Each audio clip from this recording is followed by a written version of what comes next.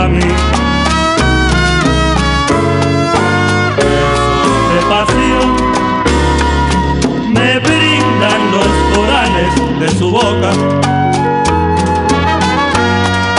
y hay en su mirar el fuego de mi tierra tropical. Yo tengo un amor lindo de verdad, que cada día que pasa yo la quiero mucho más. Yo tengo un amor lindo de verdad. Yo tengo un amor lindo de verdad.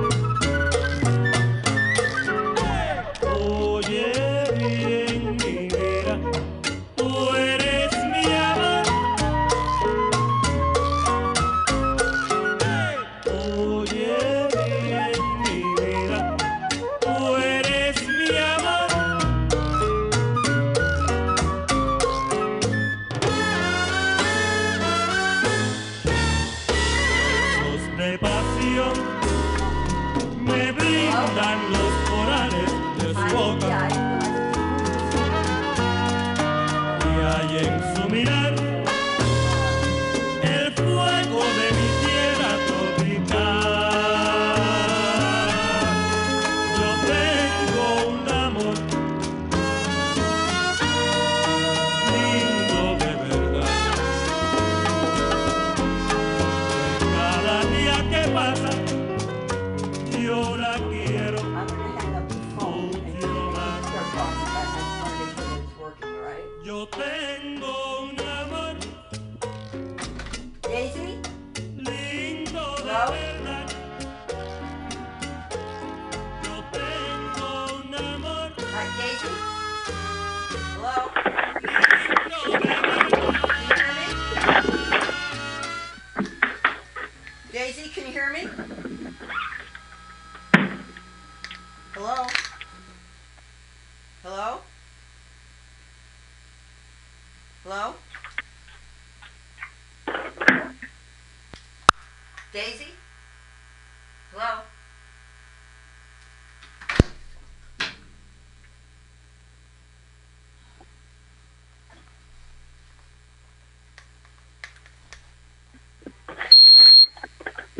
Hello?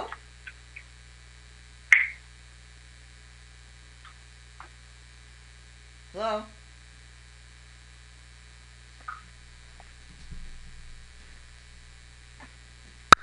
Hello?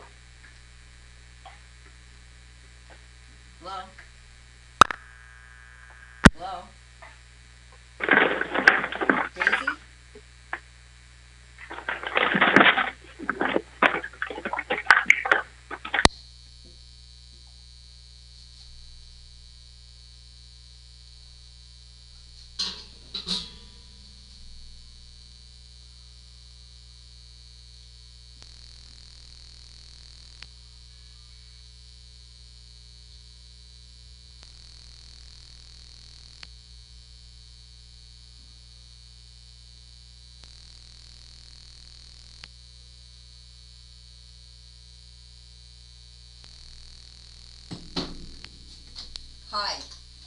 there?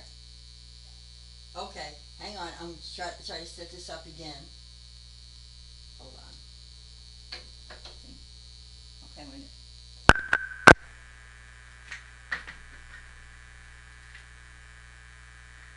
Hello? Can you hear me? Hello? Hello? Daisy, can you hear me? Daisy? Hello? Hello? Daisy? Hello?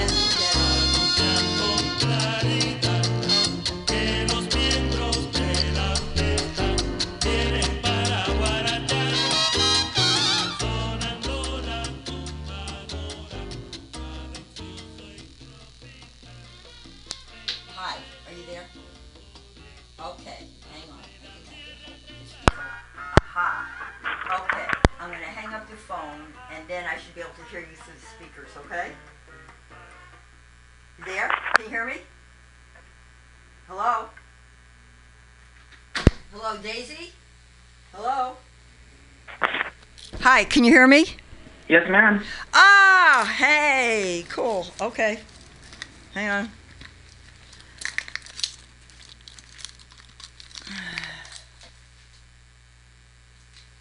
I'm caught. I'm caught. Okay, Daisy, are you there? Yes, ma'am. All right. Let me turn the phone up so that I can be a little bit louder. Okay. All right.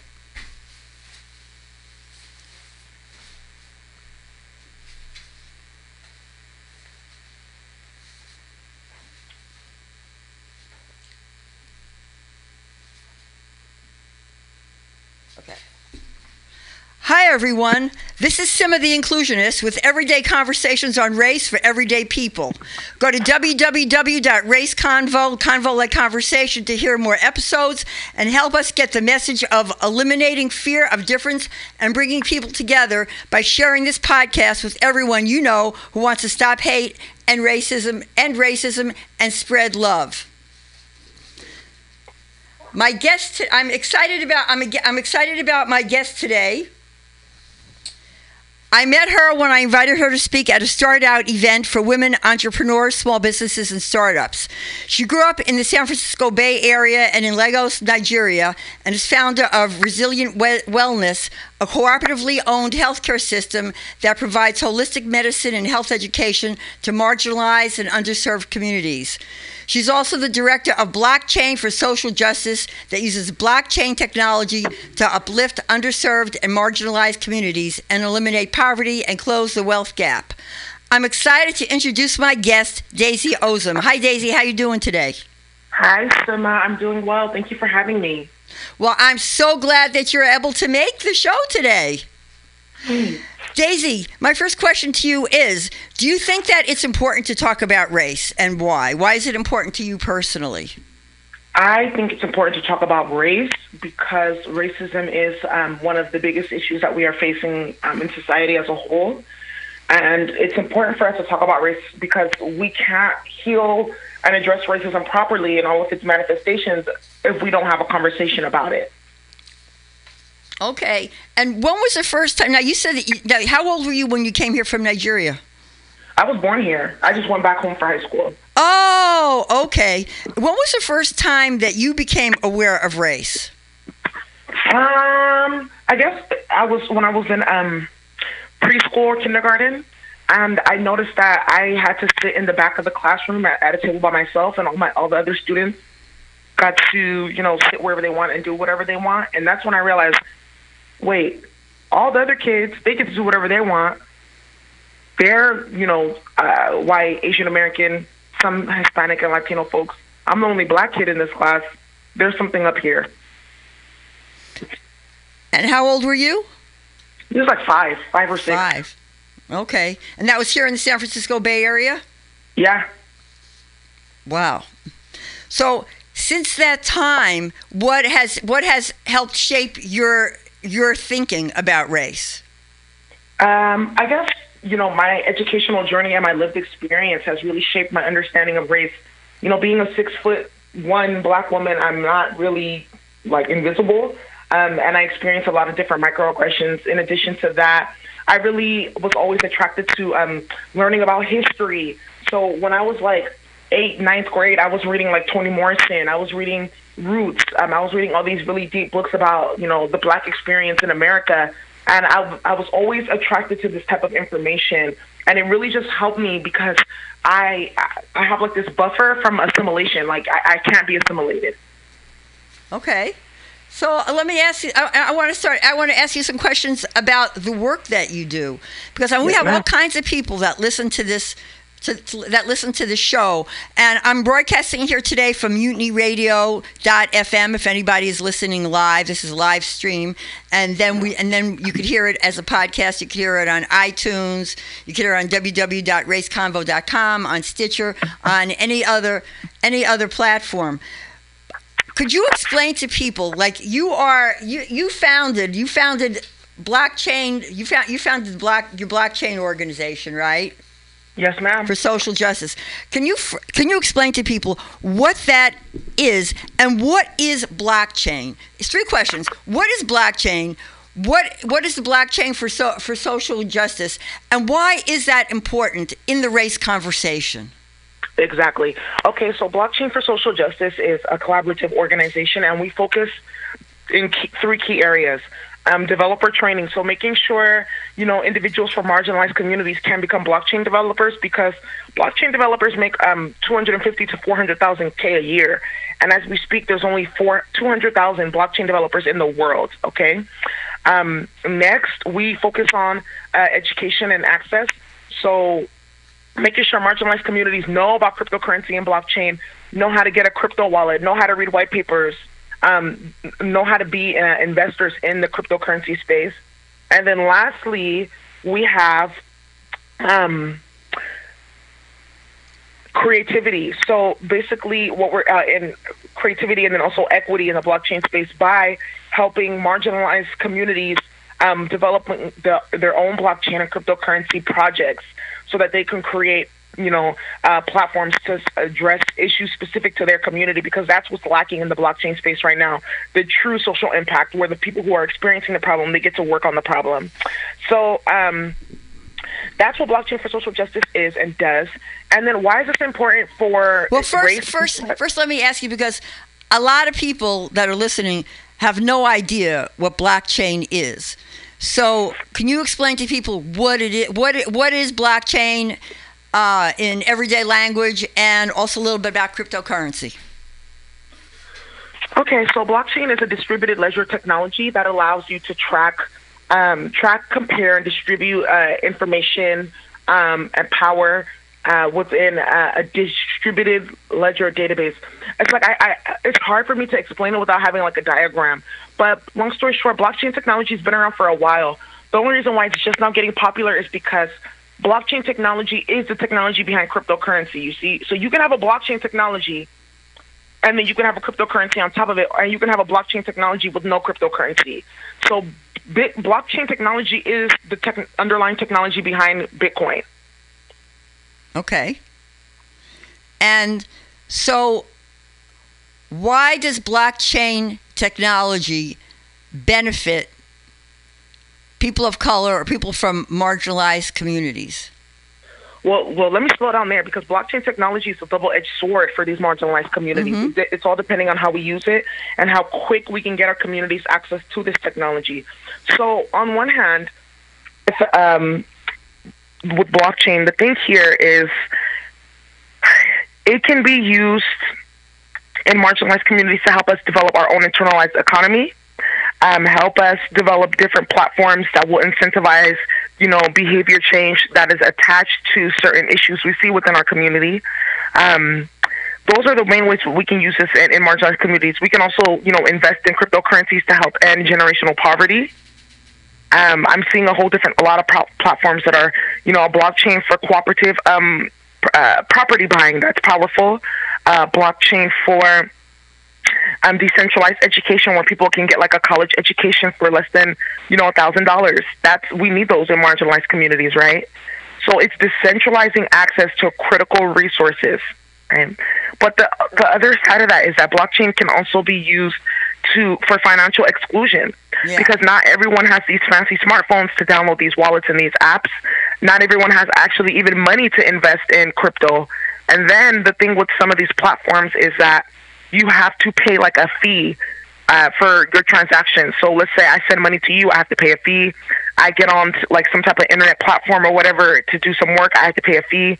And for folks who are already kind of strapped for cash, and I have to pay a fee for every little thing I do, like let's say they make the bus start accepting cryptocurrency. Like I know that's right now happening in, I believe, either Colombia or Venezuela, where they banned Uber from being able to take bank account payments, and they Uber switched to Bitcoin and cryptocurrency literally the next day, right? But for those of us who don't have that much money, and I have to pay a fee for every ride I take, that starts to add up. So there's some issues, and then also the surveillance piece is big. Surveillance piece, and then the aggregation of data.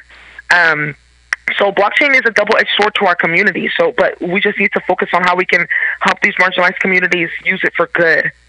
So doesn't the blockchain process create more transparency when it comes to financial transactions? Because I know so often people of color have been exploited, like in real estate and in mortgages and borrowing money, because so much of it is hidden from them. Yeah, definitely. It definitely can actually create a lot of transparency. The thing here is, I think the blockchain technology can be really powerful when it comes to philanthropy and local and state budgeting processes, because if you, for instance, they're always saying that we're putting all this money in marginalized communities, but where's the money really going? Because where are the outcomes that we want to see, right? So being able to actually put different budgets for organizations and local government and, social service agencies to see where the money is really going in real time, that would actually really be of use to marginalized communities, helping to decentralize funds.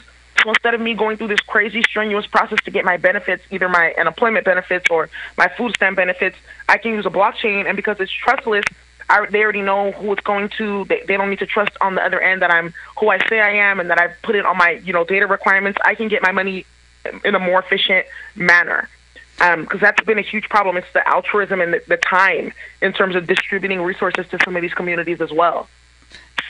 And wouldn't it? I mean, it seems to me that it would also reduce the price, because when you're dealing with financial transactions, particularly like to underserved communities that don't have a lot of access to a lot of the easy way of doing things, that there's a lot of extra charges. But wouldn't blockchain make it so people could wouldn't it cut out the middleman and make it less expensive for people to be able to send money or receive money or get loans or pay for mortgages?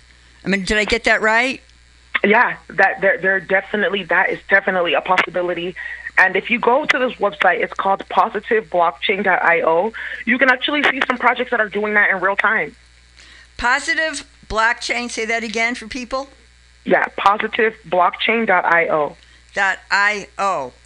So would you recommend that people now go to that website and start learning now if they don't know anything about it now? Is it something that you would think is really important for people to really know for the future, to understand blockchain? Yes, they definitely should, because the major banks actually just collaborated on a blockchain project across their own platforms.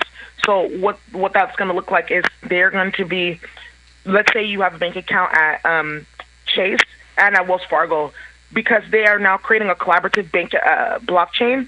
They can see all the different transactions and spending between both of your accounts, and then they're going to be using this to predict like spending habits, selling this data to businesses for marketing purposes, also using this to actually predict people's credit score and, reporting that to the credit bureaus. So this is what's happening right now. So yes, it's very important that people get involved. So if more banks start utilizing this and other organizations, if people in different different communities don't understand it, will that be another way that they will be left out? Yes. Not only will they be left out, they will be subject to more oppression. And then things will be even more expensive.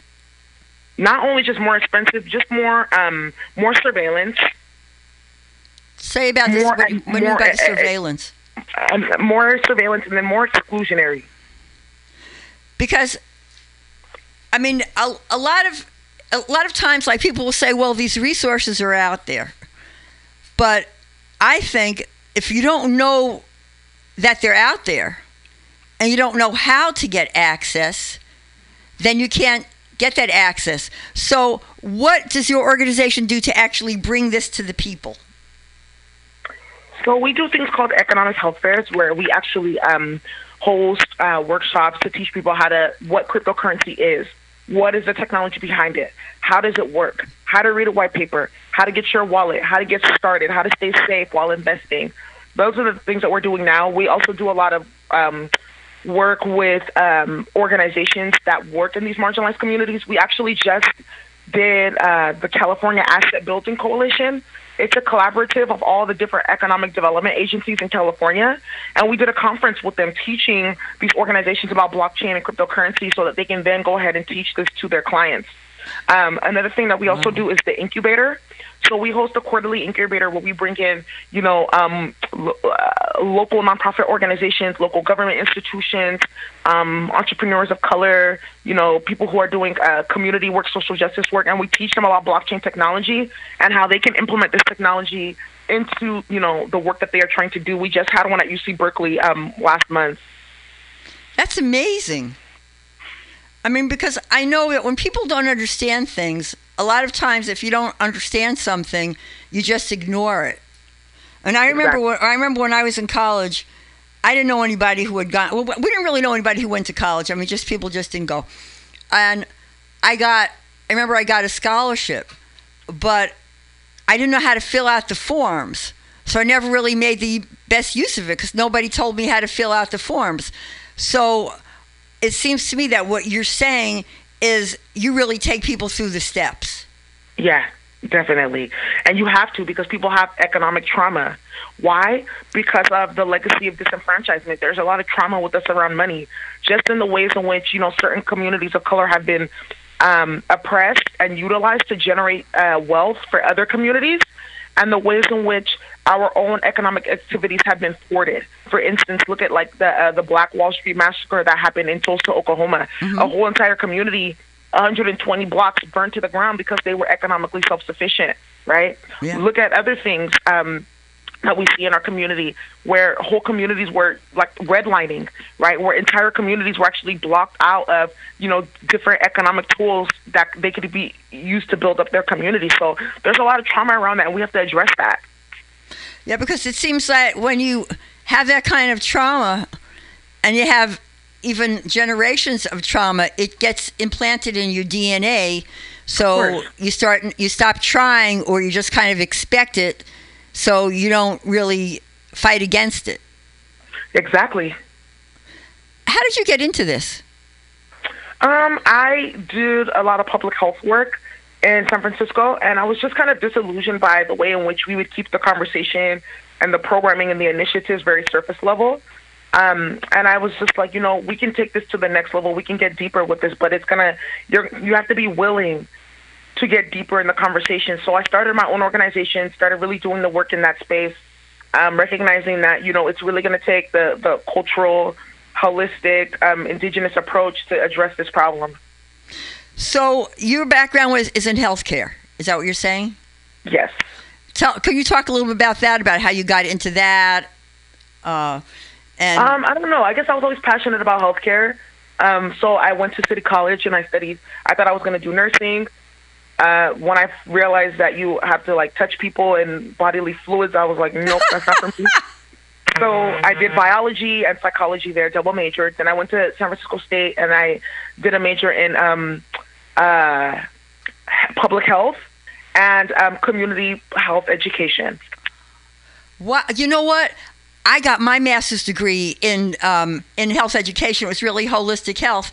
And one of the reasons why I did it at that time, it was a long time ago, was because I wanted to bring holistic health to the people, because I felt that it was really it was really being kept, not that it was being kept away, but a lot of people didn't know about it and didn't have access to it, and I thought that it would save a lot of lives. So This is exciting to hear what you did. So so you went to school, you got your degree, and then what'd you do? I was already working before I even graduated. Though I was already working in the community.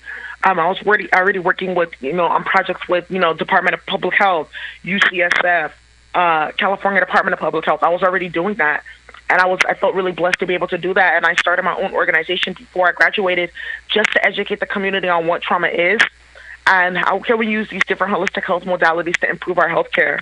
And then from there, it just evolved. I got into a couple of incubators and training programs that really helped me solidify my idea and keep doing the work that I wanted to do. So how does somebody do that? I mean, if I have somebody who's listening to my show, and I'm just thinking about a friend of mine who actually is going to be on the show, who's an African-American woman. She was in prison for drugs. Now she's clean, I don't know, 10, 15 years. And she wants to do something in healthcare. What would she do?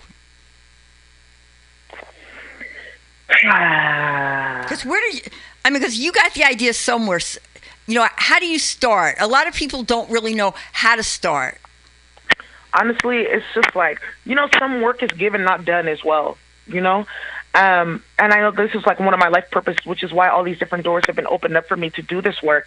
But I would say for someone who wants to get started, is just write your idea down. What's your mission? What's your vision? What's your purpose? Who do you want to serve? How are you going to go about serving those folks? What's your value proposition? Then there's so many free resources in the community that will help you flesh that idea out. How can you tap into one of those organizations? There's a really great resource. It's called the Bay Area Entrepreneurship Alliance. I'm on their advisory board, and they actually help people who want to start projects get up off the ground. They also, on their website, Alliance for Community Development, on this website, you can actually go and see all of the different incubators in the Bay Area. What are the free tools? Where are the free classes? Everything that you may need to start your own organization. Wow, this is amazing, because there are so many people that really don't even know that these resources even exist. And I think that what you're doing by sharing these resources with people, you don't know how many people's lives you could be touching when you do this. Yeah. Somebody who's saying, well, I wish I could do this, I don't have the money. And then here you go, and you're showing people that there are classes that they could take for free. Yeah, really. Yes, and the thing is, I'm going to tell you right now, I bootstrapped and I fundraised and the whole nine, like, and that's how I was able to do the work. That's the craziest thing. People think like you need a whole bunch of money. No, you really don't.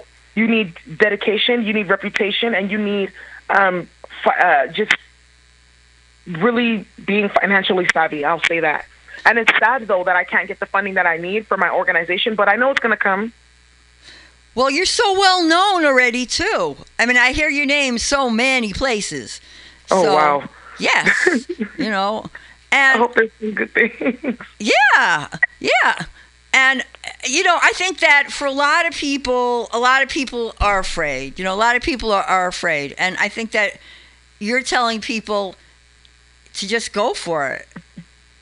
Yes, you have to, especially in this day and age. And like, this goes right back to race, because as a black woman, they expect me to they love to see you working for someone else. But once you start your own thing, it's a problem, and I couldn't afford to let that get into my way. And I knew that I understood what my people needed. And I knew that if I could just focus and do the work, that it will come to fruition. I just didn't ever stop believing in myself. That's the thing. Now, did you come from a background of entrepreneurship? Was anybody else in your family an entrepreneur? No. And how did you first even find out about entrepreneurship?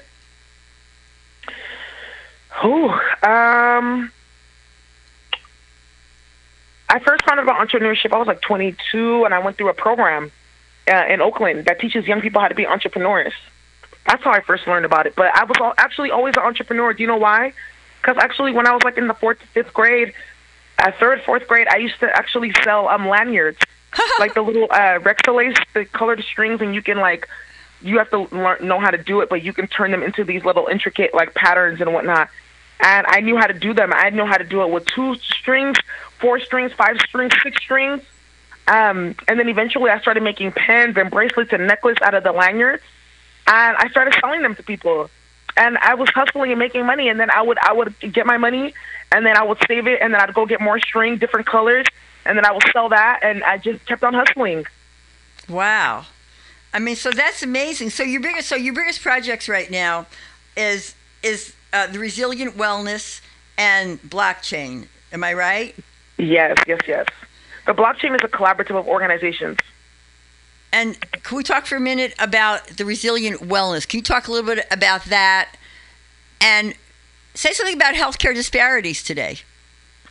Definitely. So resilient wellness, our whole goal is to address intergenerational trauma in these institutions and organizations.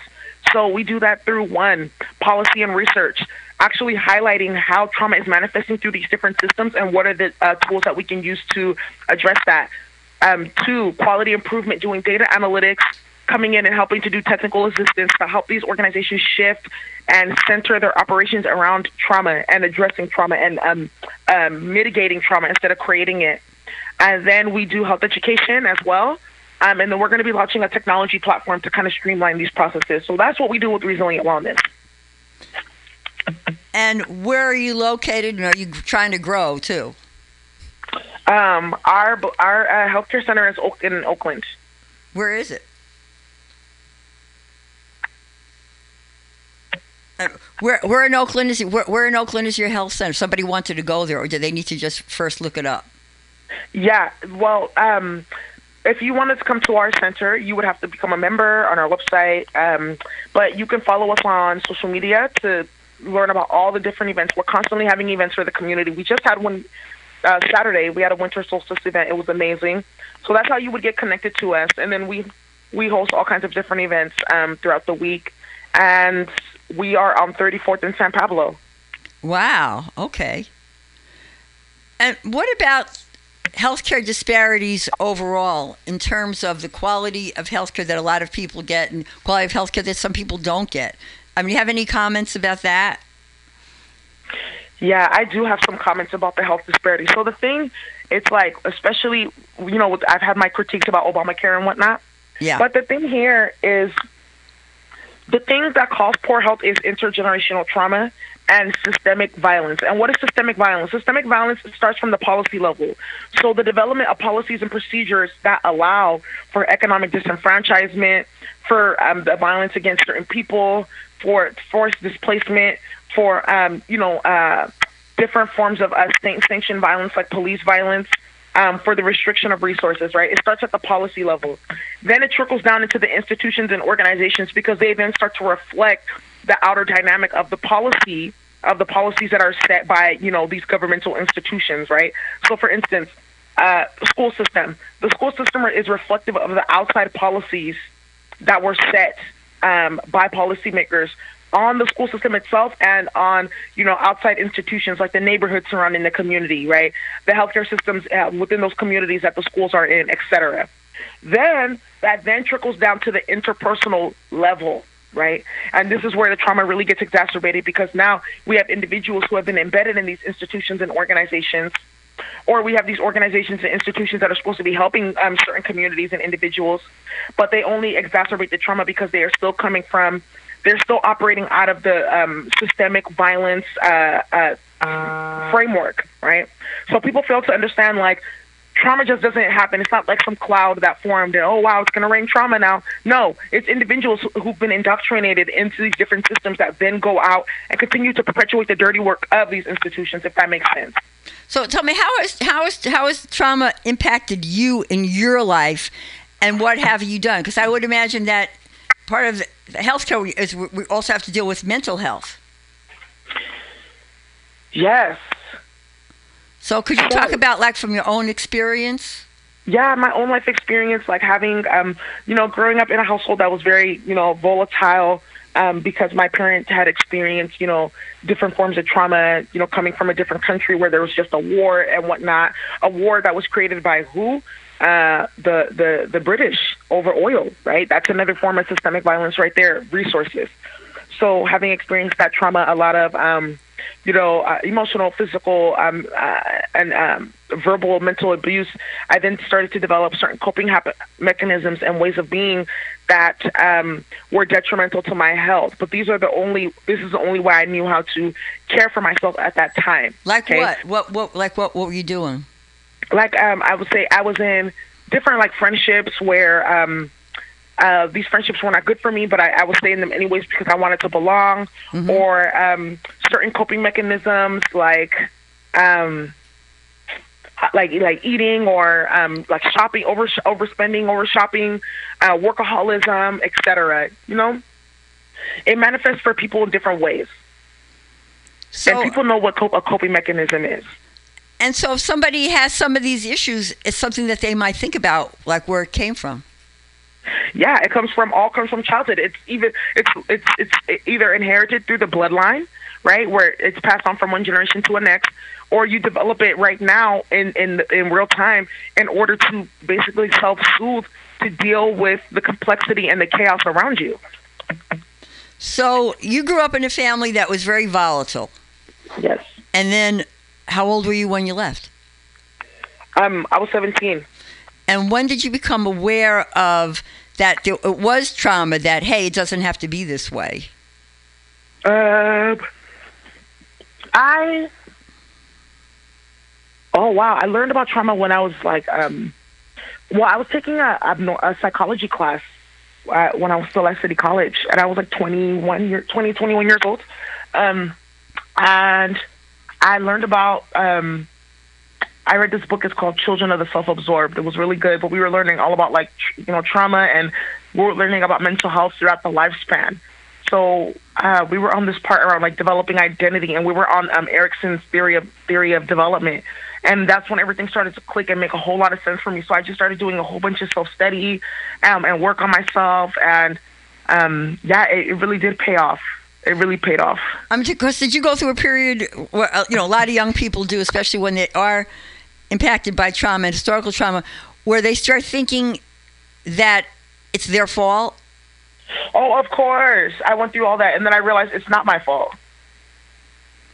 And when you realized it wasn't your fault, that must have been a relief. Yeah, it was a relief. But then I had another dilemma. Okay, well, now that I know, And I know that's really not my fault, but it is up to me to actually, make sure that the impacts of my experience don't control the rest of my life. Yeah. Yeah, and for a lot of people a lot of people don't get that far. So in your work, is that something that you talk a lot about with people? Yes. Definitely. Yeah, well, that sort of seemed to me that you really actually help people get through some of the trauma, so that it's not them, and that must help you too. Yeah, because it's all about service. As I help other people, I help myself, and I can't keep the healing that I've gotten unless I can help other people and give it to them as well. Well, I'm a big believer in therapy. Yeah. And so, how about you?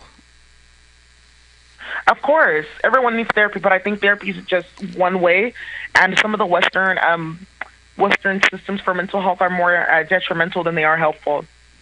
Yeah, and like I tell people, I said, it depends on the therapist. It depends on the therapist and what their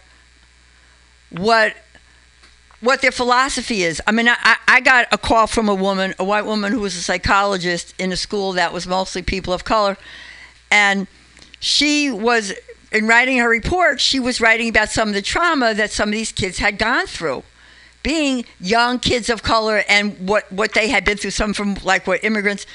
And so she was told by the people who were running the school that she shouldn't even mention. See, they thought they were being equal, so they told her not to even mention people's cultural background, that wasn't relevant, that was separating kids. I mean, so how would you relate to that? Oh, now, I think that's dangerous.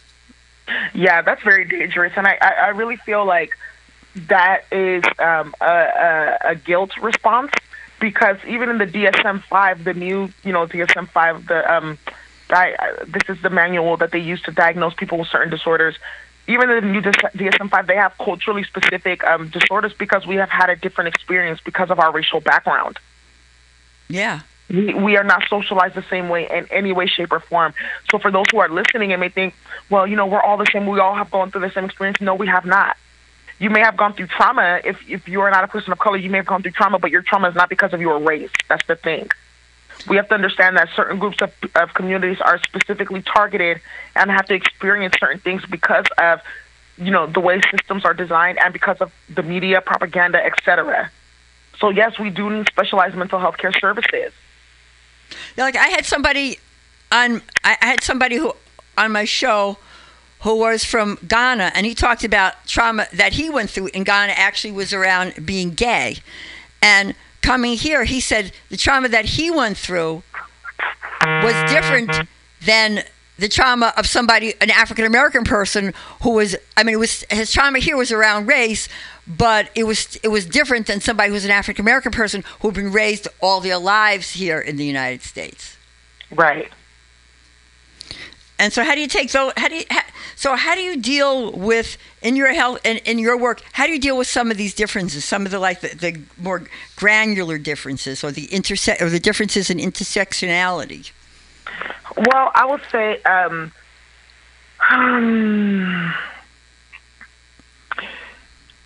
by utilizing, some of the culturally specific frameworks that have been, put out there into our community. Like, say more. So there's specific organizations that really have done a lot of the work to help certain communities understand how trauma has impacted them specific to their community. So just really bringing those frameworks up to the surface for people to understand, oh, okay, this is how I can be impacted differently because of my experience.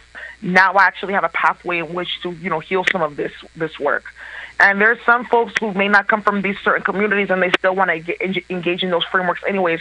And that's fine, just as long as they, kind of have that cultural respectability piece and understand that this is not something to appropriate, but something to engage in for your overall well-being process. Yeah, I notice, I don't know, do you keep up with popular culture? I really don't. Oh, okay. Well, there's a show called The Breakfast Club. And yeah. are you familiar with The Breakfast Club at all? I know Charlemagne the God, and he's very problematic. Exactly, Charlemagne the God. And Charlemagne has been talking a lot about therapy. I mean, he's had a lot of people on. I mean, I saw the show that he had with Tekashi. You know who Tekashi 6ix9ine is? Of course. Okay. Well, you said you don't care with popular culture, so I don't know. He had Tekashi on, and he was telling Tekashi, hey, man, you need to go for therapy. Yeah, and you know what? The thing, too, is mental illness in a lot of our communities now is taught. It's taught. You know what?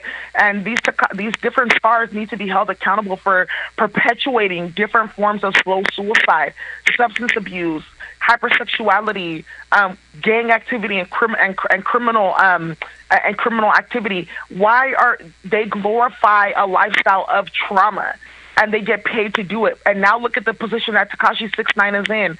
He's now incarcerated, and they slapped him with the same injunction that they used to bring down Al Capone. That's serious, right? That's some serious business right there. But this should be a lesson, to all of the folks who are watching this. Is like the entertainment industry has a lot to do with why there's a lot of prevailing trauma within our communities, because they get paid by these different record labels to produce that. And then the record labels, there's a very good article.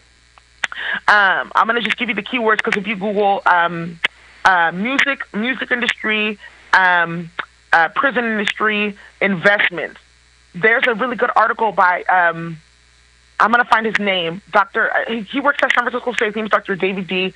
And David D. Yeah, talking about how the music industry and the prison industry, they have co-investments in each other's businesses. There's a private prison company called GE Group, and they are the biggest investor in Warner Brothers. What does a prison company have to do with investment in a music company? They know what they're doing, because they know where it leads you. Because in our community, because we've been so removed from our main culture, we subconsciously know that there's a rites of passage that needs to be taken, right? Like in the Mexican tradition is called the quinceanera. When you turn 15, you get a quince, right? In the Jewish tradition, it's called the bar mitzvah. Where's our rites of passage in the Black community? We don't have one, because it has been stripped away from us. And subconsciously, because it's in our genetic memory, we know that there's supposed to be a rites of passage. And they play on this by putting, what's the rites of passage? Going to jail. Wow. What's the rites of passage? Your sexuality. Wow. What's the rites of passage? Engagement in like substance abuse. And they know this, right? So it's that subconscious rites of passage that these rappers and whatnot are playing off of, that continues to have our communities dazed and confused and bamboozled. So I'm happy Tekashi 6ix9ine is in jail, and Charlemagne the God. Good that you're talking about therapy, because he has been so detrimental, so problematic, that it's going to take years of you exposing yourself, being very vulnerable, making amends to repair the harm that you have done. You've done too much. So that's my take on that. Wow. But that's really profound. I mean, I know that some rappers have even been allowed to make recordings while they're in prison. I mean, the guy's making a ton of money now. But what I did see, though, I did see some of the older rap artists, like Charlemagne, like Fat Joe, and I think Lord Jamar. I don't know if you know who Lord Jamar is. But I saw these people telling him, man, you got to stop. Don't be like us. Don't make the mistakes that we made. But I think because, and I was talking about this on my show with somebody else, with another younger African American man, and we were talking about what a shame it is that there's, in our society, it's kind of like, what is a man, and what is it that you need to be able to show that you're really man? Like in Tekashi's case, here's a guy that he really wasn't raised in the whole gang culture, but he felt that he needed to be part of that whole gang culture to do whatever it is that he was doing. Yeah, because people just want to belong. Remember, it's like that rites of passage and the need for the village, because that's what we came from. But it's been distorted and warped because it's coming from a space of trauma and being misguided. Yeah. Yeah. And, yeah, and I hear what you're saying about the whole prison thing, and just even like some of the fashion. And the thing is, do you really want, is that what people want to do? I mean, there's got to be more than just going to prison. Right, going to jail, or like selling drugs and stuff like that, or like Nikes and how nice your car is. But again, it's the culture of trauma. So the more we can address that, the more we can start to end these things in our community. Yeah. Well, do you know? There was someone else I was thinking about. Oh yeah. Have you heard? Have you heard Ice Cube's new album? I haven't. It's excellent. It really is, because as people get older, sometimes they get a lot wiser, and it's called Everything's Corrupt. And he was on Jimmy Kimmel, and they were talking about it, and he said, well, the reason he says everything's correct, he said, because it's not just money. He says we're corrupting our bodies with drugs, we're corrupting our bodies with bad food. And he has really, it's a great album because he talks about that. He talks about people needing to live a different way. And it's got a really good anti-drug message. And somebody wrote in, they said, well, hey, he's gotten soft. And I said, yeah, he's 50 years old. He's gotten wiser. That's what I'm saying. Because vulnerability is looked down upon because we're so traumatized. We've had to develop like a certain exterior to survive. But at some point, you got to put that stuff down and realize that that's not a way to live. And that's what's actually causing a lot of the toxic masculinity and these toxic, things that we see within our community. But again, it is because of our experience with trauma. Because when you have been treated as a non-human in society, you have to kind of, in some ways, it forces you to separate from yourself and deaden certain parts of yourself in order to survive the dehumanization you're going through constantly. So people are always like wondering, why are these communities like that? It's because of systemic oppression. Yeah, I think about even myself, being a woman, being lesbian, some of the music that I have listened to, and when I really drill down and listen to the words, I think, what am I thinking? What was I thinking? A lot of times people listen to the beat, they don't even realize what the words are saying. And they but the words get in their head and get in their brain in what they think that they're supposed to be and what's a man. And then you see it spreading to other countries. Yeah, exactly. That's the new thing now, So we have so much work to do. Yeah, and I was thinking about, you were talking about trauma. I was thinking about something that happened this last week. I don't know if you read about it. But did you read about it? It was a young black wrestler named Andrew Johnson. Yeah, I saw that. And he was getting ready to do a match, and the white coach at the last minute tells him that he either has to cut his dreadlocks or he's got to forfeit the game. Yeah, that was super racist and out of control, and that person needs to be fired. Yeah, that, and what I was thinking about it. So then they show this white woman cutting his hair like in front of everybody, and then he won the match. I was glad he won the match, but I was thinking, what trauma did this young man go through, and how it's going to carry for years to come of being humiliated and being forced to cut his hair. Because this white coach didn't like his hair. His hair wasn't getting in the way. He had his hair, had a cap on his head. And if there had been a problem, why did he wait until it was like at the very last minute? And I was thinking about that trauma and about how no one came to this kid's defense.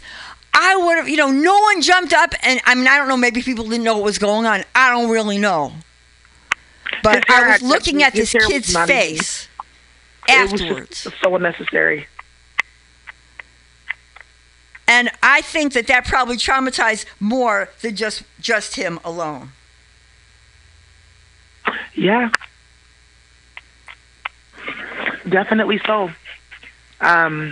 It was just very unfortunate. And when I try to stay out of social media and into those type of things because it's like a form of psychic terrorism. Like, it's constantly like stress like on your mental, knowing that this is not going to end. It's only about to get worse. And because Donald Trump has emboldened a lot of these people, they think it's okay. So I just try to stay away. Well, you seem like the kind of person, you're not afraid to talk about anything. Am I right or am I wrong? I'm not afraid to talk about anything, but there's certain conversations that I now understand are I'm beyond that stage. I've graduated, and let's take the conversation higher. You know? Oh, I hear you. Yeah, I feel the same way. There's certain conversations people I just don't engage in because I think it's a waste of my time because it's so, in my opinion, I know something may be important to somebody else, but I try to look at a bigger picture of what kind of changes I want to see overall. Yeah, definitely. This was a great. I'm happy to be on this call today, to be on the show, so we could have these these hard conversations. This is where it starts. Yeah, and I want to ask you one last question. I want to ask you. So, how do you talk about race? What advice would you give to somebody who said, "Hey, I want to talk about race," whether it's a person of color, a white person, black person, Asian person? But how should people be talking about race? What advice could you give people? I would say the first thing is if you are a non-person of color, the best thing that you can do is just shut up and listen. It's not an attack. It's really actually helping you because you then get to transform and uplift your consciousness by understanding the experience of others and how your own experience, whether you like it or not, either directly or indirectly, is contributing to someone else's legacy of trauma, right? And then I think for certain people too, people of color who, they do racial justice work or they want to have conversations on race, you have to also understand that some people will never be able to understand you or hear you, and that's okay. Just don't waste your time trying to, educate them and teach them about, your experience. Just move on and go talk to the people who do care. And what about redemption? Like if somebody makes a mistake and they say and they apologize, how do you deal with that? I want to basically it has to be a genuine apology, and I want to know like what did you learn in the process of this unfolding? That's the number one thing. Because anyone can say sorry. That's not an issue. Right. It's like, are you actually truly sorry? Right. Are you sorry you were found out, or are you really sorry and have you changed? Because, I want to know, like, who somebody is today, not who they were 8 years ago. I want to know who they were 8 years ago, but I think I would like to know what have they done in the last 8 years? Have they changed? Have they become an ally? And, and I don't know if I don't know if I need to keep on hammering them about 8 years ago, but I would like them to become an ally and use the experience of what they did or what they said as a way to educate other people. Yeah, definitely. So, that's Daisy, exactly how we feel. Before we close, I want to know, do you have any last-minute messages you want to give to people? And also, how do people reach you? I feel like, the thing is, I think the message that I want to let people know right now, in this time that we're in with this presidency, it's really important for us to choose a side. There's no neutrality in any of this that is going on because we're talking about children losing their life, okay? So I think, that's really, that's really what I have to say at this point. And I think, that's really just it at this point. And I think, we need to just be real about what is actually happening right before our eyes, and be proactive about changing that. Okay. That's the message that I have. And if somebody wants to reach you, maybe they want to find out more about blockchain, maybe they want to find out about resilient wellness, or maybe they want to donate some money. How do they reach you? Yeah, they can just go to our website, resilientwellness.org. You can follow me on Twitter at Daisy'sUniverse_. That's DaisysUniverse. UNIVERSE_. I'm also on Instagram and Facebook. And then you can also add me on LinkedIn as well if you want to connect. I'm very responsive. Okay. And if they want to donate? Yeah, that's the best way to donate to Resilient Wellness. On our page, we have a donation button so people can go in and, donate to our organization. Oh, thank you. Well, I really want to thank you, Daisy, for being on my show today. And there's a lot more questions I'd like to ask you, so I'm hoping that you would be willing to come back another time. Thank you. I would love to. Thank you, Sima. This was great. Oh, thank you so much. This show to me, I got to tell you that this show to me, it's so important to me. And a lot of times, I'll have two people from two different cultures too, so that we're all talking, because I think that it's really important, because I know that people oftentimes talk about race just amongst themselves, but it's hard to talk about race with people who are different. A lot of times, like white people are afraid of saying the wrong thing. Oh, what if I say the wrong thing? Blah, blah, blah, blah. So they say nothing at all, and then people feel invisible. And then you have people of color who are afraid of being ignored, of saying something, and people go, oh, that's not a big deal, or, oh, get over it. So I think, but that we do have to make some changes, because if we don't have the conversation, then we end up in silos. And that's how we end up in a society, not only where people don't talk to each other, but we end up in a society that's filled with hate and fear. Yeah. And I know that's not the kind of world I want to live in. It's not the kind of, I've raised my son. My son is 24. It's not the kind of world I want him to get old in, or his children. Right. But without having the conversations and talking about solutions, just talking isn't enough. But talking and finding solutions together, we can make some changes. So this is Sima, the Inclusionist, with Everyday Conversations on Race for Everyday People, getting ready to sign off. Go to www.raceconvo.com, Convo-led conversation, to hear more episodes and help us get the message of eliminating fear of difference and bringing people together by sharing this podcast with everyone who wants to stop hate and racism and spread love. And thank you. If you really like what you hear today, then please share the podcast. And if you really, really, really like what you heard today and you want us to continue spreading our message, because we give our message through donations, the show is run by donations, please go to www.raceconvo.com and leave a small donation. No donation is too small, or you can leave a large donation. You can hit me up on Twitter @The Inclusionist. Reach me at simalieberman.com. Buy one of my books on diversity and inclusion, or invite me to speak at your next conference, meeting, or event. This is Sima, the Inclusionist, signing off until next time.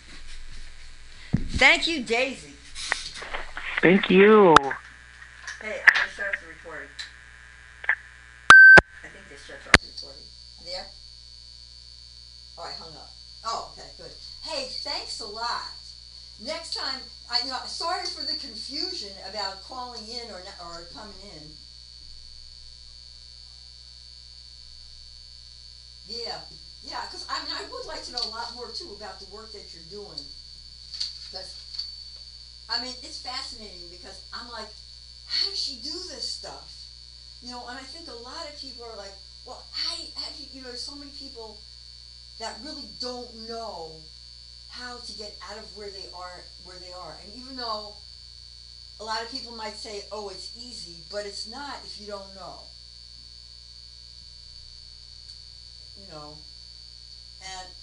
And by the way, thanks for Lila and Naima for connecting them with Start Out.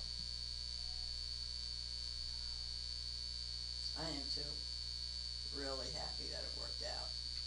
Hold on, I got to stop I got something else recording. Let me stop that.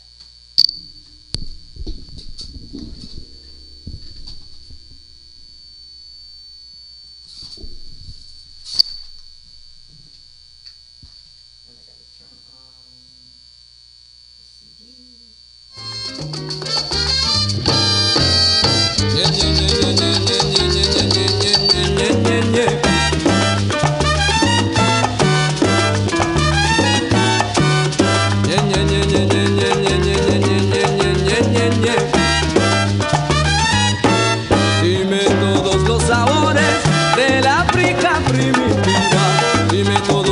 tambores del África primitiva. Pero dímelo en tambores, porque el tambo fue mi vida. Pero dímelo en tambores, porque el tambo fue mi vida.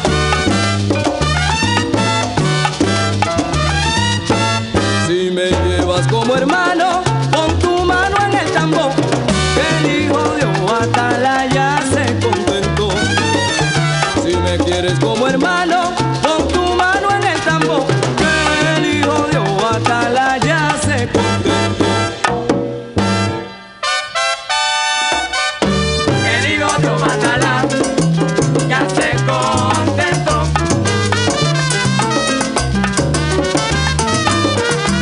El hijo de Atalaya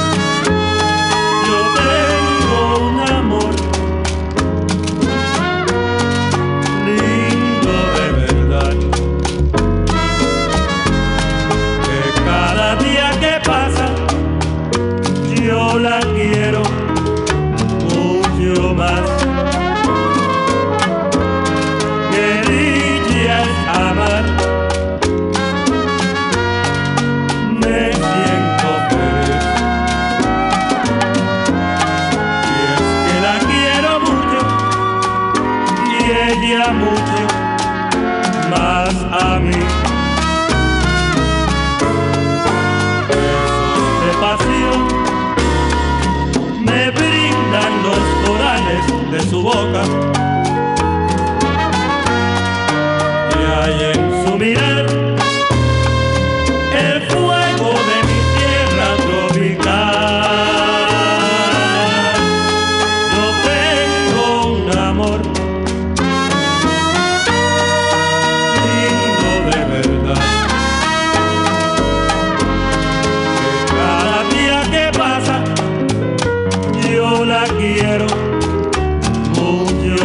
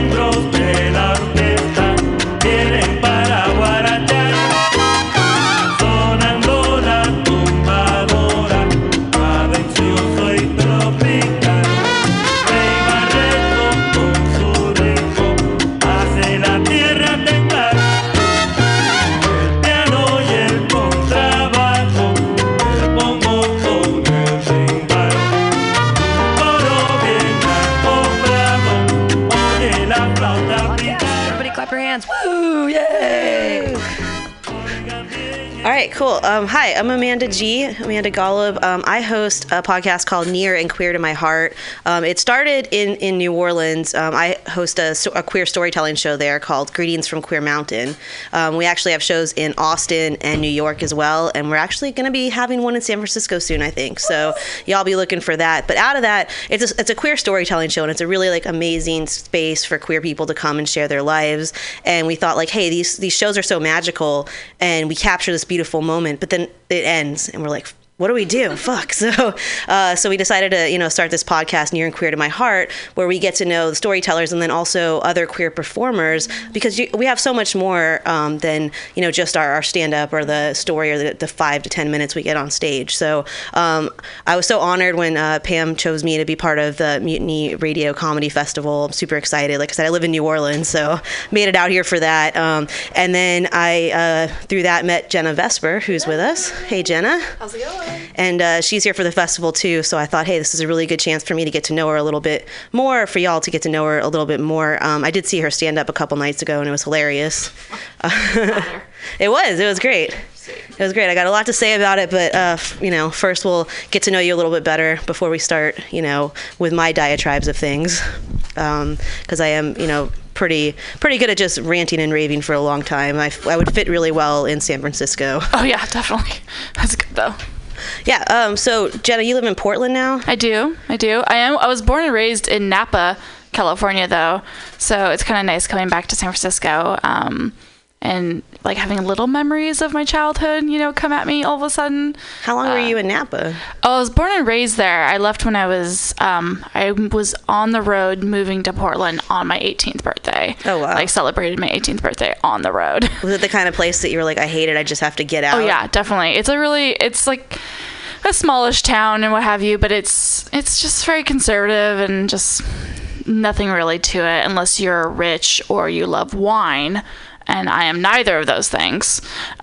So Portland was definitely a nice place to go to because you can be, a little bit more broke. And if you like beer, perfect place. then you're in the fucking perfect place for it. Yeah, y'all like beer a little too much for my taste. I'm like, just give me a beer. And they're like, what kind? And it's what percentage? And it's microbrewery and what, I don't know, yeast or, I don't know, because I just drink. Same with the wine too. Like I've been to Napa for bachelorette parties. So that's why I'm like, where do the people who live here come from? Because I just feel like it's just a bunch of tourists and drunk, girls' weekends and bachelor and bachelorette parties and I guess weddings and things that happen. Yeah. And I was like, I wouldn't want to live here. And like during the week, it's probably awesome. And then on the weekends, you're like, oh my God, if I hear one girl scream one more time, woo, like I'll lose my shit. But I would imagine that would actually be the case in New Orleans too.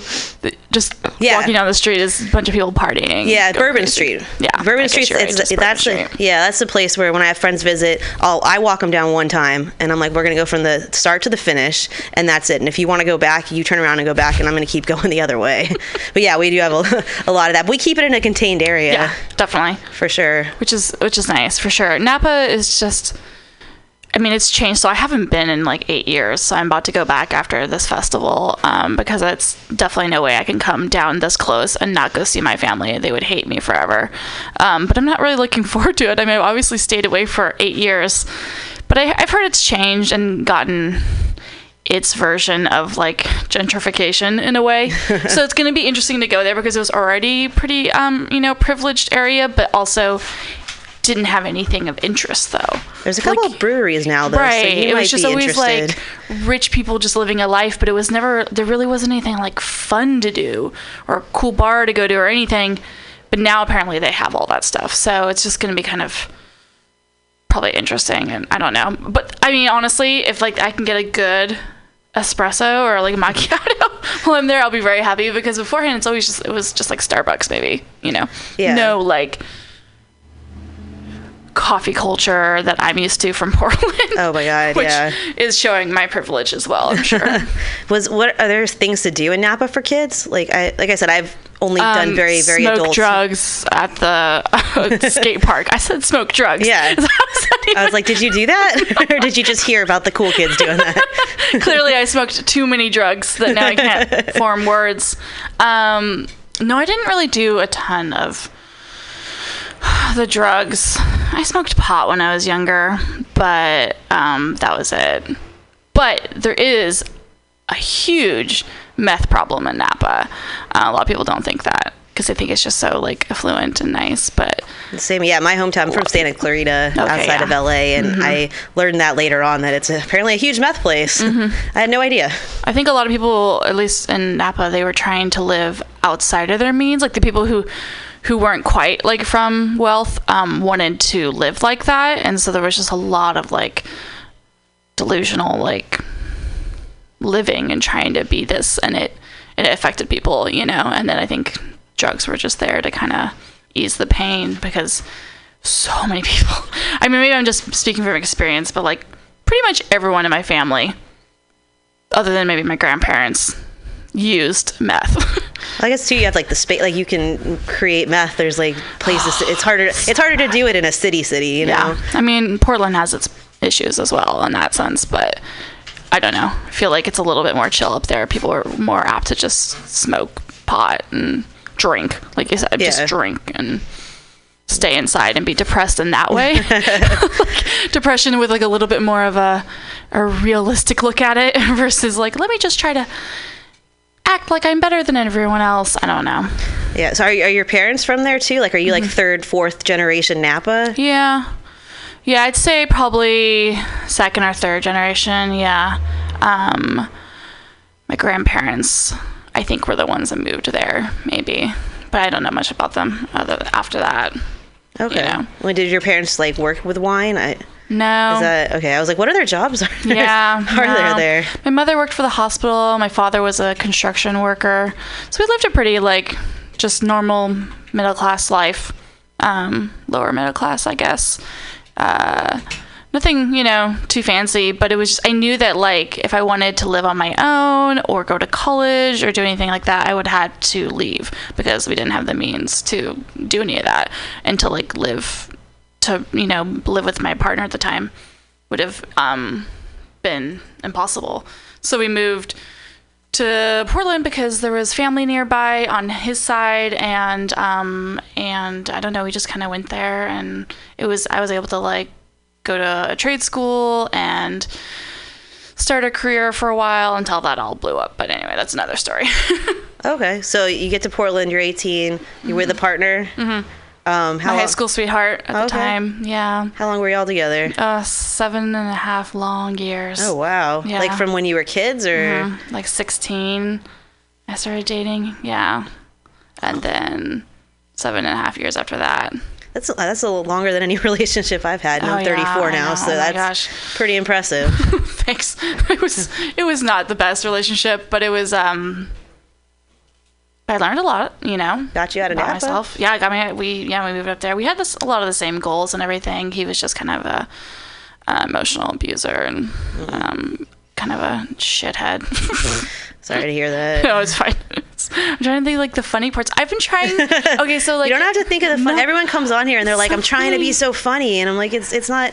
It might be funny, and we might, you know, it might be sad. Like we can have all kinds of, you know." Whatever conversations we want to have. There's no parameters. True. It's interesting because I want to try to talk about, because we got married at one point. I do want to try to talk about my like marriage and divorce on stage in some way one day, but I've yet to like figure out a way to make it funny.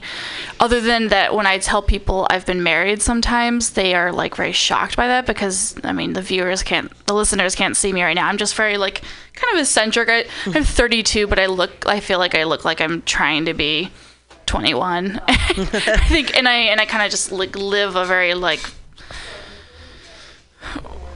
YOLO-esque type life. Like I live in a living room right now. I'm just like no car, no aspirations, no career, and people are just like, whoa, you were married and you like had a real job and a house and a whole thing. And I was like, yeah, but I was really unhappy.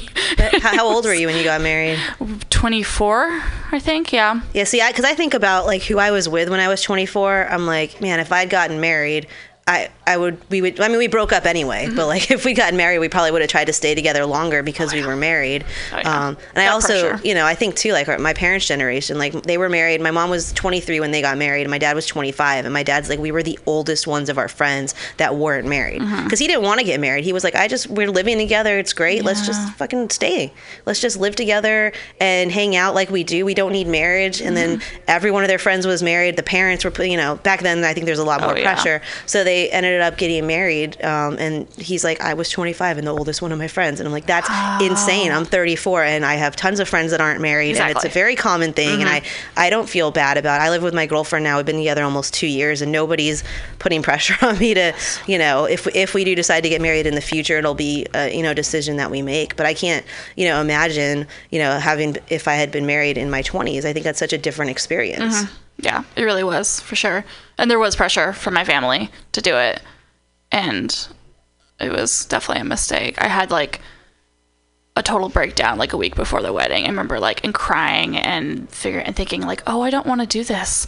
But like the invitations were already sent. People were coming, it was like a whole thing. So I don't know. One day I'll think I've processed it. I've moved on. It's been about 7 years. 6 years. I'm bad at math. So like I'm not even like really traumatized by it, but it's just like I want to try to find somehow to make it funny, but it hasn't come to me. It'll come. There's a lot of experiences that I have that I try to take them back, through comedy and through the funny. Amazing. And sometimes you try and it just like it doesn't work out. But I have a joke that I'll tell later tonight, and it's actually about a really bad experience I had at a gynecologist. It was right after I came out of the closet and I went to the gyno, and I was so excited, to be like, oh, this is a chance where I can come out to somebody and be like, oh, no, I'm not on birth control because I'm gay. I don't need birth control. And then this lady was like super Christian and was trying to get me to like date her son and like laid into me about how wrong I am. And I'm, in the fucking paper gown, on the stirrups. Like it's the weirdest place to be. And I just start crying. And I'm like 23 at the time, but I was still on my mom's health insurance. Yeah. So she was in the wait room. So I come out of the gyno and I'm crying. And my mom's like, what did they do to you in there? Just emotionally abuse me. Yeah. And then she laid into them, and it's a whole. So I now have a whole joke about it, but it took a while. It took years for me to like get that out. But it was something that still, it happened when I was 23, and I still think about it every once in a while and get really angry and pissed off that was an experience that I had. Yeah, that's real. But you'll get there, and I'm looking forward to one day hearing me talk about my shitty ex-husband. Oh man. So. Well, can I ask? Oh, sorry, I don't know what I did with this mic because I don't know how technology works, which is why I'm glad I'm here in this studio. I can't hear through the headphones. That's okay though, right? Yeah, I can hear you. Okay, good. It's good. I was gonna ask, and if you don't have an answer for this, it's fine because I'm not trying to put any boxes on it. But I like to ask, how you identify. Yeah, I for the longest time since I was like probably 14, have identified as bi, but I would say in the last year and a half, come to like identifying more as like pansexual, in the sense that as I've just grown as a person, I've like learned and become more woke, as the kids say, to like gender not being a binary, and me realizing, all of just like being attracted to people more, that now I'm like, I want to start identifying more as pansexual. I've felt nervous to do that in some ways because I don't want to like, as a bi person, I've had issues with not feeling welcome in certain aspects of the community, for better or for worse. And I don't want to like come in and be like, I need all of the respect and everyone just listen to what I have to say, because I don't want to do that, because I have experienced the privilege of being perceived as straight my entire life, Yeah, no, which is like annoying. Yeah, no, I think it's interesting. One of the comics in New Orleans, she's bisexual, and she has a joke about how like now that Trump's president and things are kind of crazy, like that in the future, it's kind of a messed up joke about gays being in concentration camps almost, and it's like, the gay men will do the hair for everybody, and the lesbians will build the things, and the bisexuals will just be happy that they're there. The crux of the joke. But I feel like with what you just said, you might identify with that joke. Yes, exactly. I'm just happy to be accepted by somebody. Because I don't know, I've had issues. Because my shitty ex-husband, like he found my bisexuality to be like a turn on, but something that he could use, and something that was like his in a way. And like we had threesomes together when we were together. but with other females, but it was all like by his design and his choice, and I never got to like have any, say in it really, and they were not great experiences. And so for a long time, I would still always identify as bi, but that I would just like be, I have a ton of internalized misogyny because of it and society and what have you, but would just think that like, oh, I was only sexually attracted to women and not romantically attracted to them because they're dramatic or whatever. And plus also he just kind of made me feel shitty about it. And the experiences we had with other women were not focused on my pleasure. Yeah. And maybe not even theirs. I mean, because he was kind of shitty that way. But, so then I was always just like, I don't know if I even am like the right kind of bi, because I just couldn't really explore it. Yeah, well, society wants to put you in a box, and it sounds like your ex-husband wanted to put you in a different box, or a box within that box, and then that doesn't allow you the mental space or, capacity to really explore that on your own terms. Yeah, and it's just like so much easier to live the, more straight identified life and to just like pick up dudes and date dudes and be around dudes, so I just continued that. Even after I left him, I just kind of continued down that path for a while until I started like, just exploring it more and opening up and meeting some really awesome queer people that like would question me on like the internalized misogyny and the issues that I was having, probably even internalized homophobia, and be like, wait, do you really think that way? And it's like, oh no, I don't actually. Yeah. When I break it down, Yeah, no, I definitely, I think we overthink that. I think a lot of queer people overthink a lot of things, and I do, and I like to talk about it too, because there's been so much in my life where I haven't been able to talk about it, that now that I'm finally able to talk about, being queer and what that means for my partners and what their experiences are in mine, it's pretty amazing. Yeah. You said at 14 you identified as bisexual. Were you coming out to people? Yeah, I came out to my mother, and that's pretty much it. I came out to my first ever like female kiss partner. That's a weird way to say it. A girl at school that I was friends with, and and had my first kiss with her, and then like that's probably as far as I went, because I was also, I was just young and not really that sexual yet, but I just knew that I was always attracted to women. So I came out to my mother. She was supportive. I told her while she was driving, though, and she almost drove off the road because she was like kind of surprised by it. That was a fun moment. I definitely remember. That's dangerous in Napa. Yeah, she was actually probably high at the time because she was a drug addict. But so she was supportive of it, though. And then I met my high school sweetheart when I was 16, and then he just always knew about it. So you're always open with him from the jump. And then I was always open about with every male partner that I was with for any length of time. And I had some better experiences, afterwards with like boyfriends that were more like, oh, that's awesome, this is a part of you, and if you want to explore that with me, like let's do it in the future. But never, not too many experiences with that. And then was there any like jealousy issue? Because I know like my current girlfriend now has dated men in the past, and I definitely there's some different energy that happens, and so there's definitely been a lot of discussions about what that means. So yeah, I think he was jealous of that, jealous of it, that I would want to be with somebody else and not him. But I think that boils down to like his own insecurities, because he also never wanted us to have like a male threesome, either. It was all just his own insecurities for sure about that. Because I think some of it's insecurities, and I think some of it's like society just telling us like that there are these different. Because in my mind, I'm like, it doesn't matter. First of all, it doesn't matter who anybody dates beforehand, because that's all that equals the person that you're dating now, and that they make up that beautiful, wonderful person that you're dating now. And sometimes the bad experiences actually make them a better person, or whatever it is. But then I think with all the stuff we've been taught, especially like it kind of blew my mind when finally we're talking about non-binary. Yeah. Because I didn't think of growing up. You don't think about it because you're just taught this is how it is. Even for me to come out to myself, like I was always taught it was like men and women are together, and I didn't have any real life role models or examples, and very rarely you saw it on TV growing up. And so like things are way different now. And, I think things are a lot more common. Which is, it's changing so much. So as far as like public, knowledge and everything, obviously, people who've been living as non-binary or trans, or however they want to identify forever, for a long time, we just haven't talked about it much, very openly.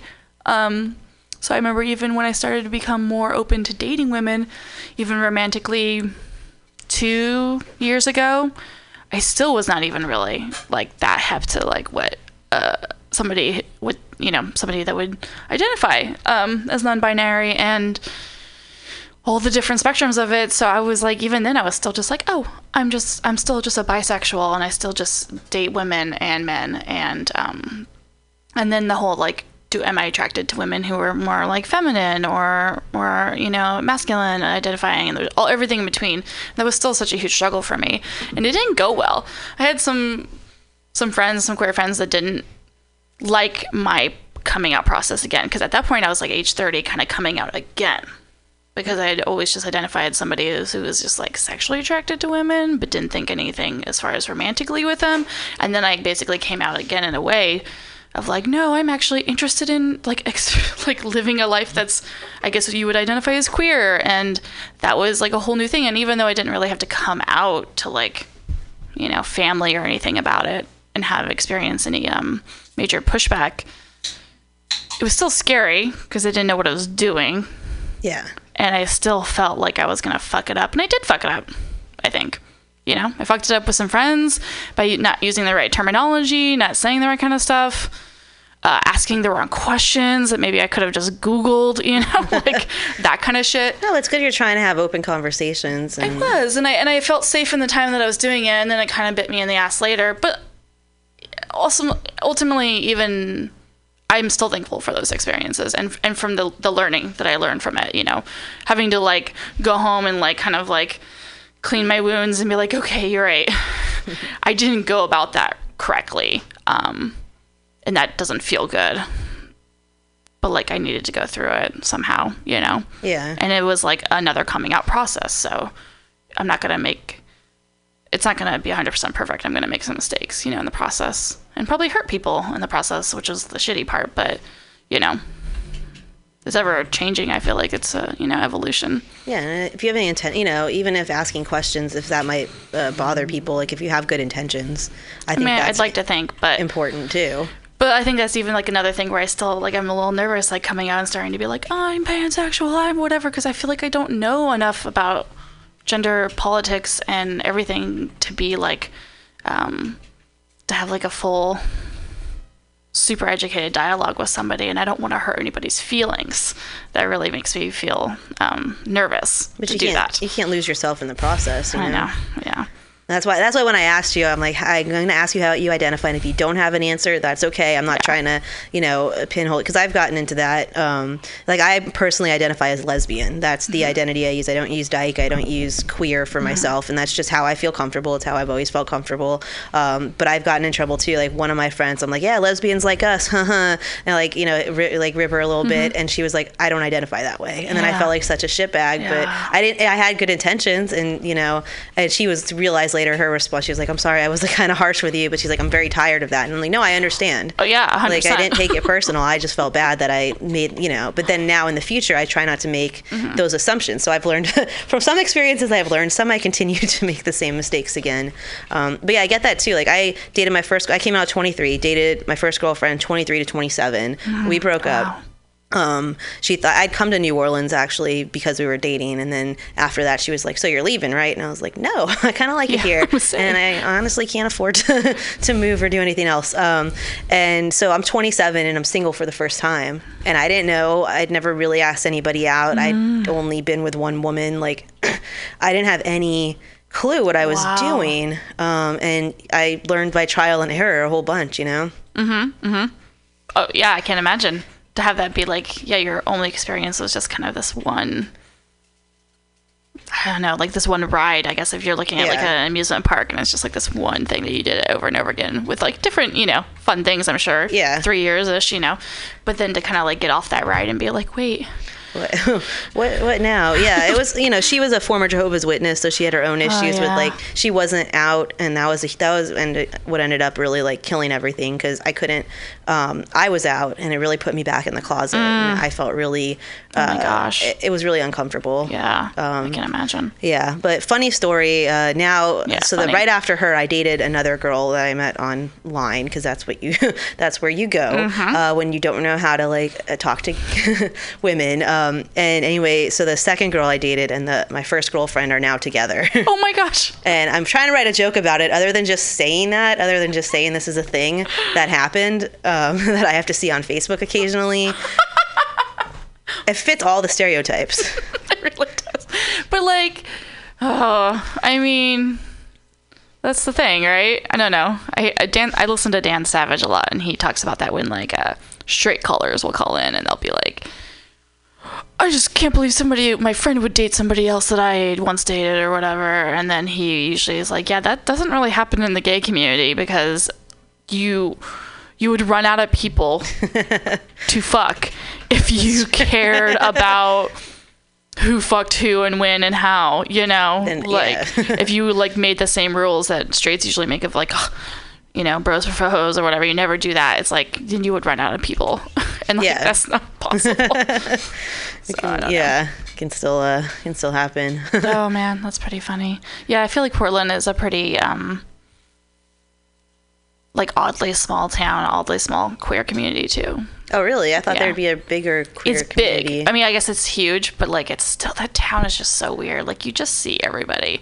You can't escape anything, I feel like. I went there once in, I want to say 2004. So it's been some time. I had a friend that lived there. I spent a weekend there. And I'm going to be honest, I didn't like it. Yeah, that's before it changed majorly. Okay. Again. Maybe I'll have to give it another chance, because at this festival, I've met a lot of cool Portland folks. But I went there and it seemed like everything closed super early. Everybody was, I don't know. I just didn't get a good vibe from people. Yeah. Like everyone was in a hurry. Everyone, the dudes were taking the flannel from the women, which I didn't, yeah, that's still the same. Like my lesbian flannel. Yeah. Cheers to that. I'm not a woods person, so that kind of threw me off too. But I'd be at a bar and there'd be like 3 things on the menu, and then they'd close. I'm like, you're open till 2, and it's like 1:30, and they're like, get out. And I'm like, I don't like this. That's still the same. That's so funny. You're right. Like that's still definitely the same. We like, the town like drinks hard. We drink hard, but we drink hard early, because we're all just like functioning alcoholics. I think we all just really like, okay, I'm gonna get this fucking shit done by 10, because I do have to work in the morning. I am blacked out, but it's done early. See, in New Orleans, we start early and we keep going. Yeah. Oh my gosh. You ever see yourself anywhere else? I do. I've been thinking about Pittsburgh, because I hear a lot of nice things about it. Or going big and going to like New York or Chicago, because I'm also a nanny, and that's what I do during the day, and I love doing it, but part of me is like, oh, maybe I could like go and work for like a really rich family, in one of those bigger cities, and then have my room and board taken care of and all that stuff. It just would suck, because it would hinder eventually dating, because you wouldn't be able to ever bring anybody to your place of living. But that means they have to have a place. Exactly, which is kind of nice, and that's not always a guarantee in Portland, that you're going to go fuck somebody at a place they have. But but also my dating has always been just so fucking all over the place. I haven't had like a serious relationship in almost 4 years, so. Have you been looking, or is it just the way? Yeah, no, I have been. And I've had like some nice, wonderful connections and moments with people that have lasted like 3 or 4 months, but they usually just it always just gonna end somehow. I don't really know. I was like, does it just get really weird at some point? No, this like the last girlfriend. Is it like Seinfeld's, where it's like one thing and you're like, I can't do this anymore? I don't even know. Yeah, the last girlfriend I would consider a girlfriend. It still only lasted 3 months. It was really wonderful. Ultimately, I knew it probably wouldn't last forever, because she was very strictly monogamous, and I don't believe in that. I don't know exactly what I believe in, but I don't want to be in a strictly monogamous relationship for the rest of my life. So I was like, it probably won't work out forever, but I was still interested in dating her, because she was wonderful. And she treated me nicely, but she kept saying that she wasn't good in relationships. And I was like, well, what does that mean? I'm telling you that you are because I like dating you. So like, can you just listen to what I'm saying? She's like, okay.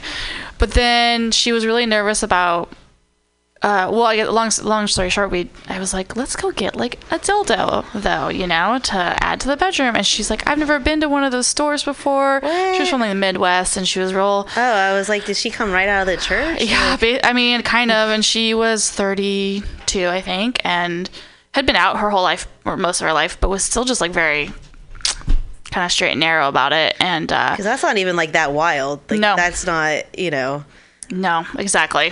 That seems to me like a very normal conversation. Mm-hmm. Like, I wouldn't have blinked an eye at that. So that's... She had ones and used ones before, but like it wasn't by her doing, like she didn't go out and purchase them herself really. But that's part of the thing. Let's go together. Yeah. So I took her to like a really great sex shop in town, and we like picked one out. She picked out the color she wanted, and I helped pick out the size because I have a very tight vagina. There's jokes about it if you want to hear me online.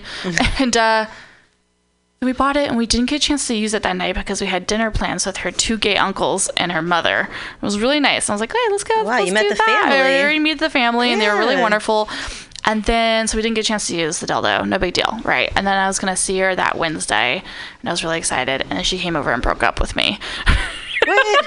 Those dildos are not cheap. It was like $90. Shit.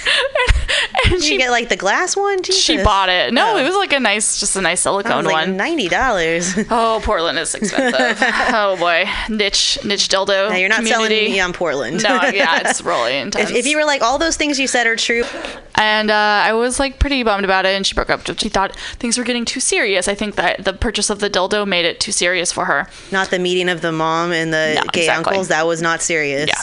And then she's got some shit to figure out. That's what she said. So I was like, valid. You do. You definitely have things to work on, and I don't really want to be here for this. So I guess bye.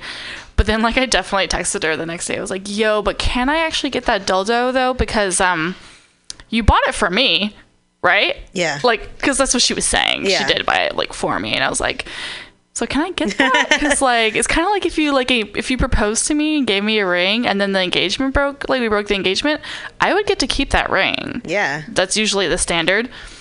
And she just never replied to that text. It's like, do you have any jokes about this? Because I think, okay. I said it once, and I was like, this is good. I was like, somehow I said something about how it was like one of those nice dildos, one of those ones you put in the foyer. And I felt like it was, really unfortunate that she didn't give it to me, because I feel like it's possession is 9 inches of the law. That was the one joke I have from it. I like it. But I was bummed about that dildo. Never got to see it again. I wonder if she ever used it. You're like, I don't remember her name, but that dildo is beautiful. Do you believe in the whole like relationship juju, staying on the dildos? Yeah, absolutely. Clean slate. I don't, but clean slate. I believe. Yeah. I support you in your.